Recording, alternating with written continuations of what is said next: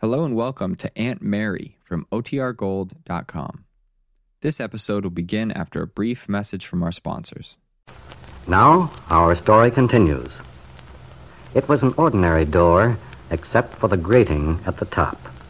Promptly at 8 tonight, it was closed and locked. Kitt Calvert hated this sound. She rebelled against it as a symbol of her new life, a life which smothered her own volition and will with rules and regulations. Instead of lessening, this feeling of resentment had grown during the 2 months that Kitt had been in the Three Falls prison for women.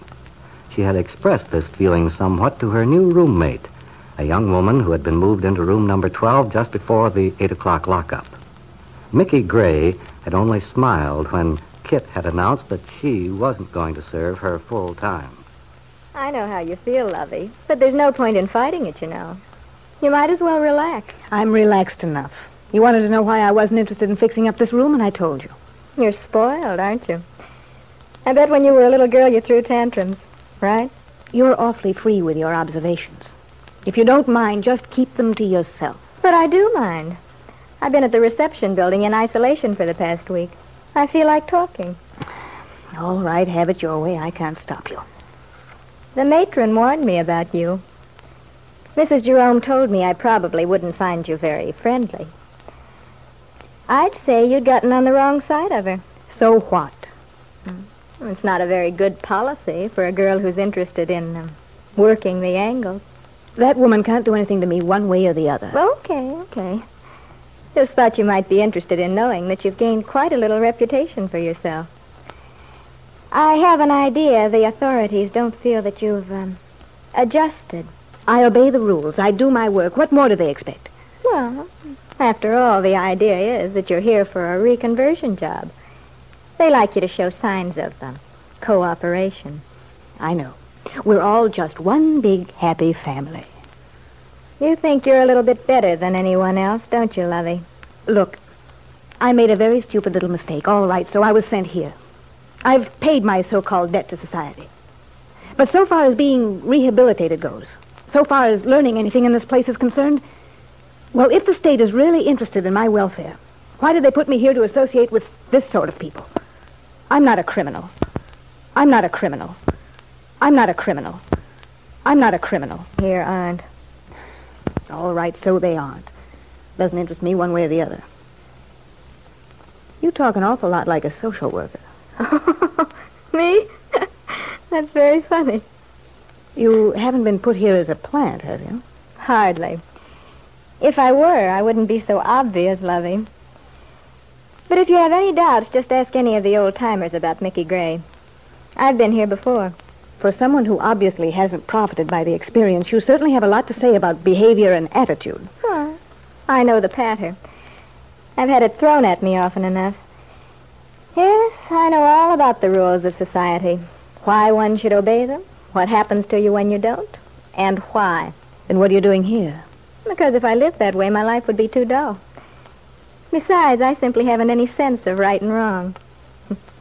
Or at least that's what a visiting psychiatrist told me the last time I was here. That was very interesting. I like being analyzed. That's because I have such an exaggerated sense of my own importance. I agree with you. You can't make me angry saying things like that. I'm just trying to get you to shut up. We've been over that before. But I tell you what I will do for you. What's that? I won't try to hand out any more advice about how you should act if you want to get along while you're here. Thanks. When I get a new roommate, I usually try to do something nice, just to get things off to a good start. For purely selfish reasons, you understand. If someone is indebted to you, you can get more out of them. But since you aren't interested in what I've learned from experience, since you have the situation so well in hand, well, I'll drop the subject. Where are you working, Kitt? In the laundry. Doesn't look as if you're getting any preferred treatment. Me, I'm going to have a nice soft spot. I've applied for work in the library. Applying for the job and getting it are two different things. Oh, I'll get it. Mrs. Jerome told me I would. You seem to be on awfully good terms with that battle axe. Oh, I loathe the woman. I just happen to know how to get at her. Oh? Yes. It's too bad you got off to such a poor start with old Gimlet Eye. She can make things so much easier. She's only a matron on this floor. Oh, that's right.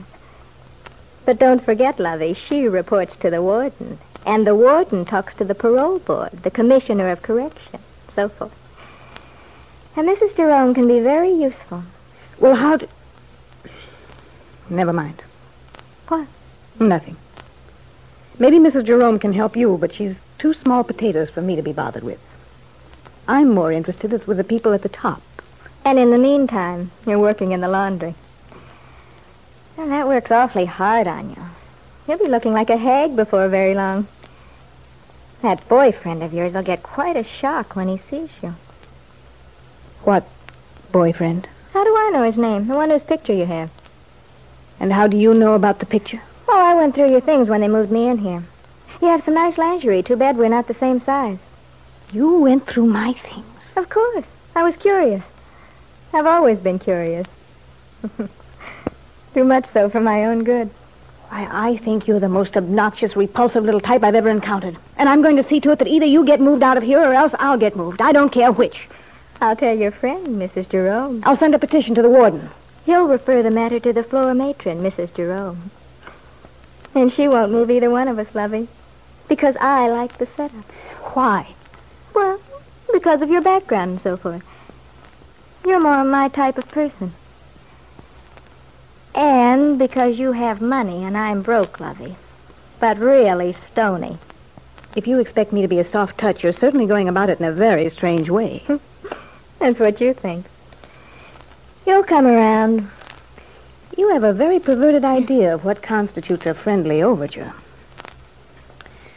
Well, maybe I'm stuck with you, but look here. If I ever catch you going through my things Oh, again... you won't catch me. I'll tell you if I ever do. But I probably won't because I've already seen what you have. That fellow, well, what's his name, Randy? He writes a very nice letter. Though it seems to me he's a little too concerned with the state of your immortal soul to be very interesting. So you even read my mail? Well, not all of it. Just skipped around. After all, you know, there's not much point in our trying to have secrets from each other. We might just as well decide to be friendly because we're going to be together for quite a long time. Mickey, what are you here for? Oh, let's say I had a little business. I was doing very well at it, too, until the authorities interfered. And how long are you here for? 5 to 7 years. It's a little rough, but after all, it's my second offense. 5 to 7 years, eh? Well, let me tell you something. You'd better start getting busy going to work on someone else. Don't waste your time on me, because you're not even going to spend part of that sentence in my company. I'm getting out of here. You said that before. Well, it didn't seem to penetrate, so I repeat it. Who are you trying to convince, me or yourself? I don't need to convince myself. You're going to be in for an awfully big shock, Lovey. No, I'm not. The parole board meets in a couple of weeks. Yes, I know. But it's a little early for your case to come up. Well, that depends on whom you know. I have an uncle who is a very influential man. It happens that he's extremely fond of me. And it also happens that he's coming over here to see the warden tomorrow morning. Oh, yes? And what's so funny? Didn't I read in the paper that you were in a mental sanitarium when you were sentenced? I'm afraid you should still be there, Lovey. You really should. Kitt Calvert turned her back on her new roommate, started undressing.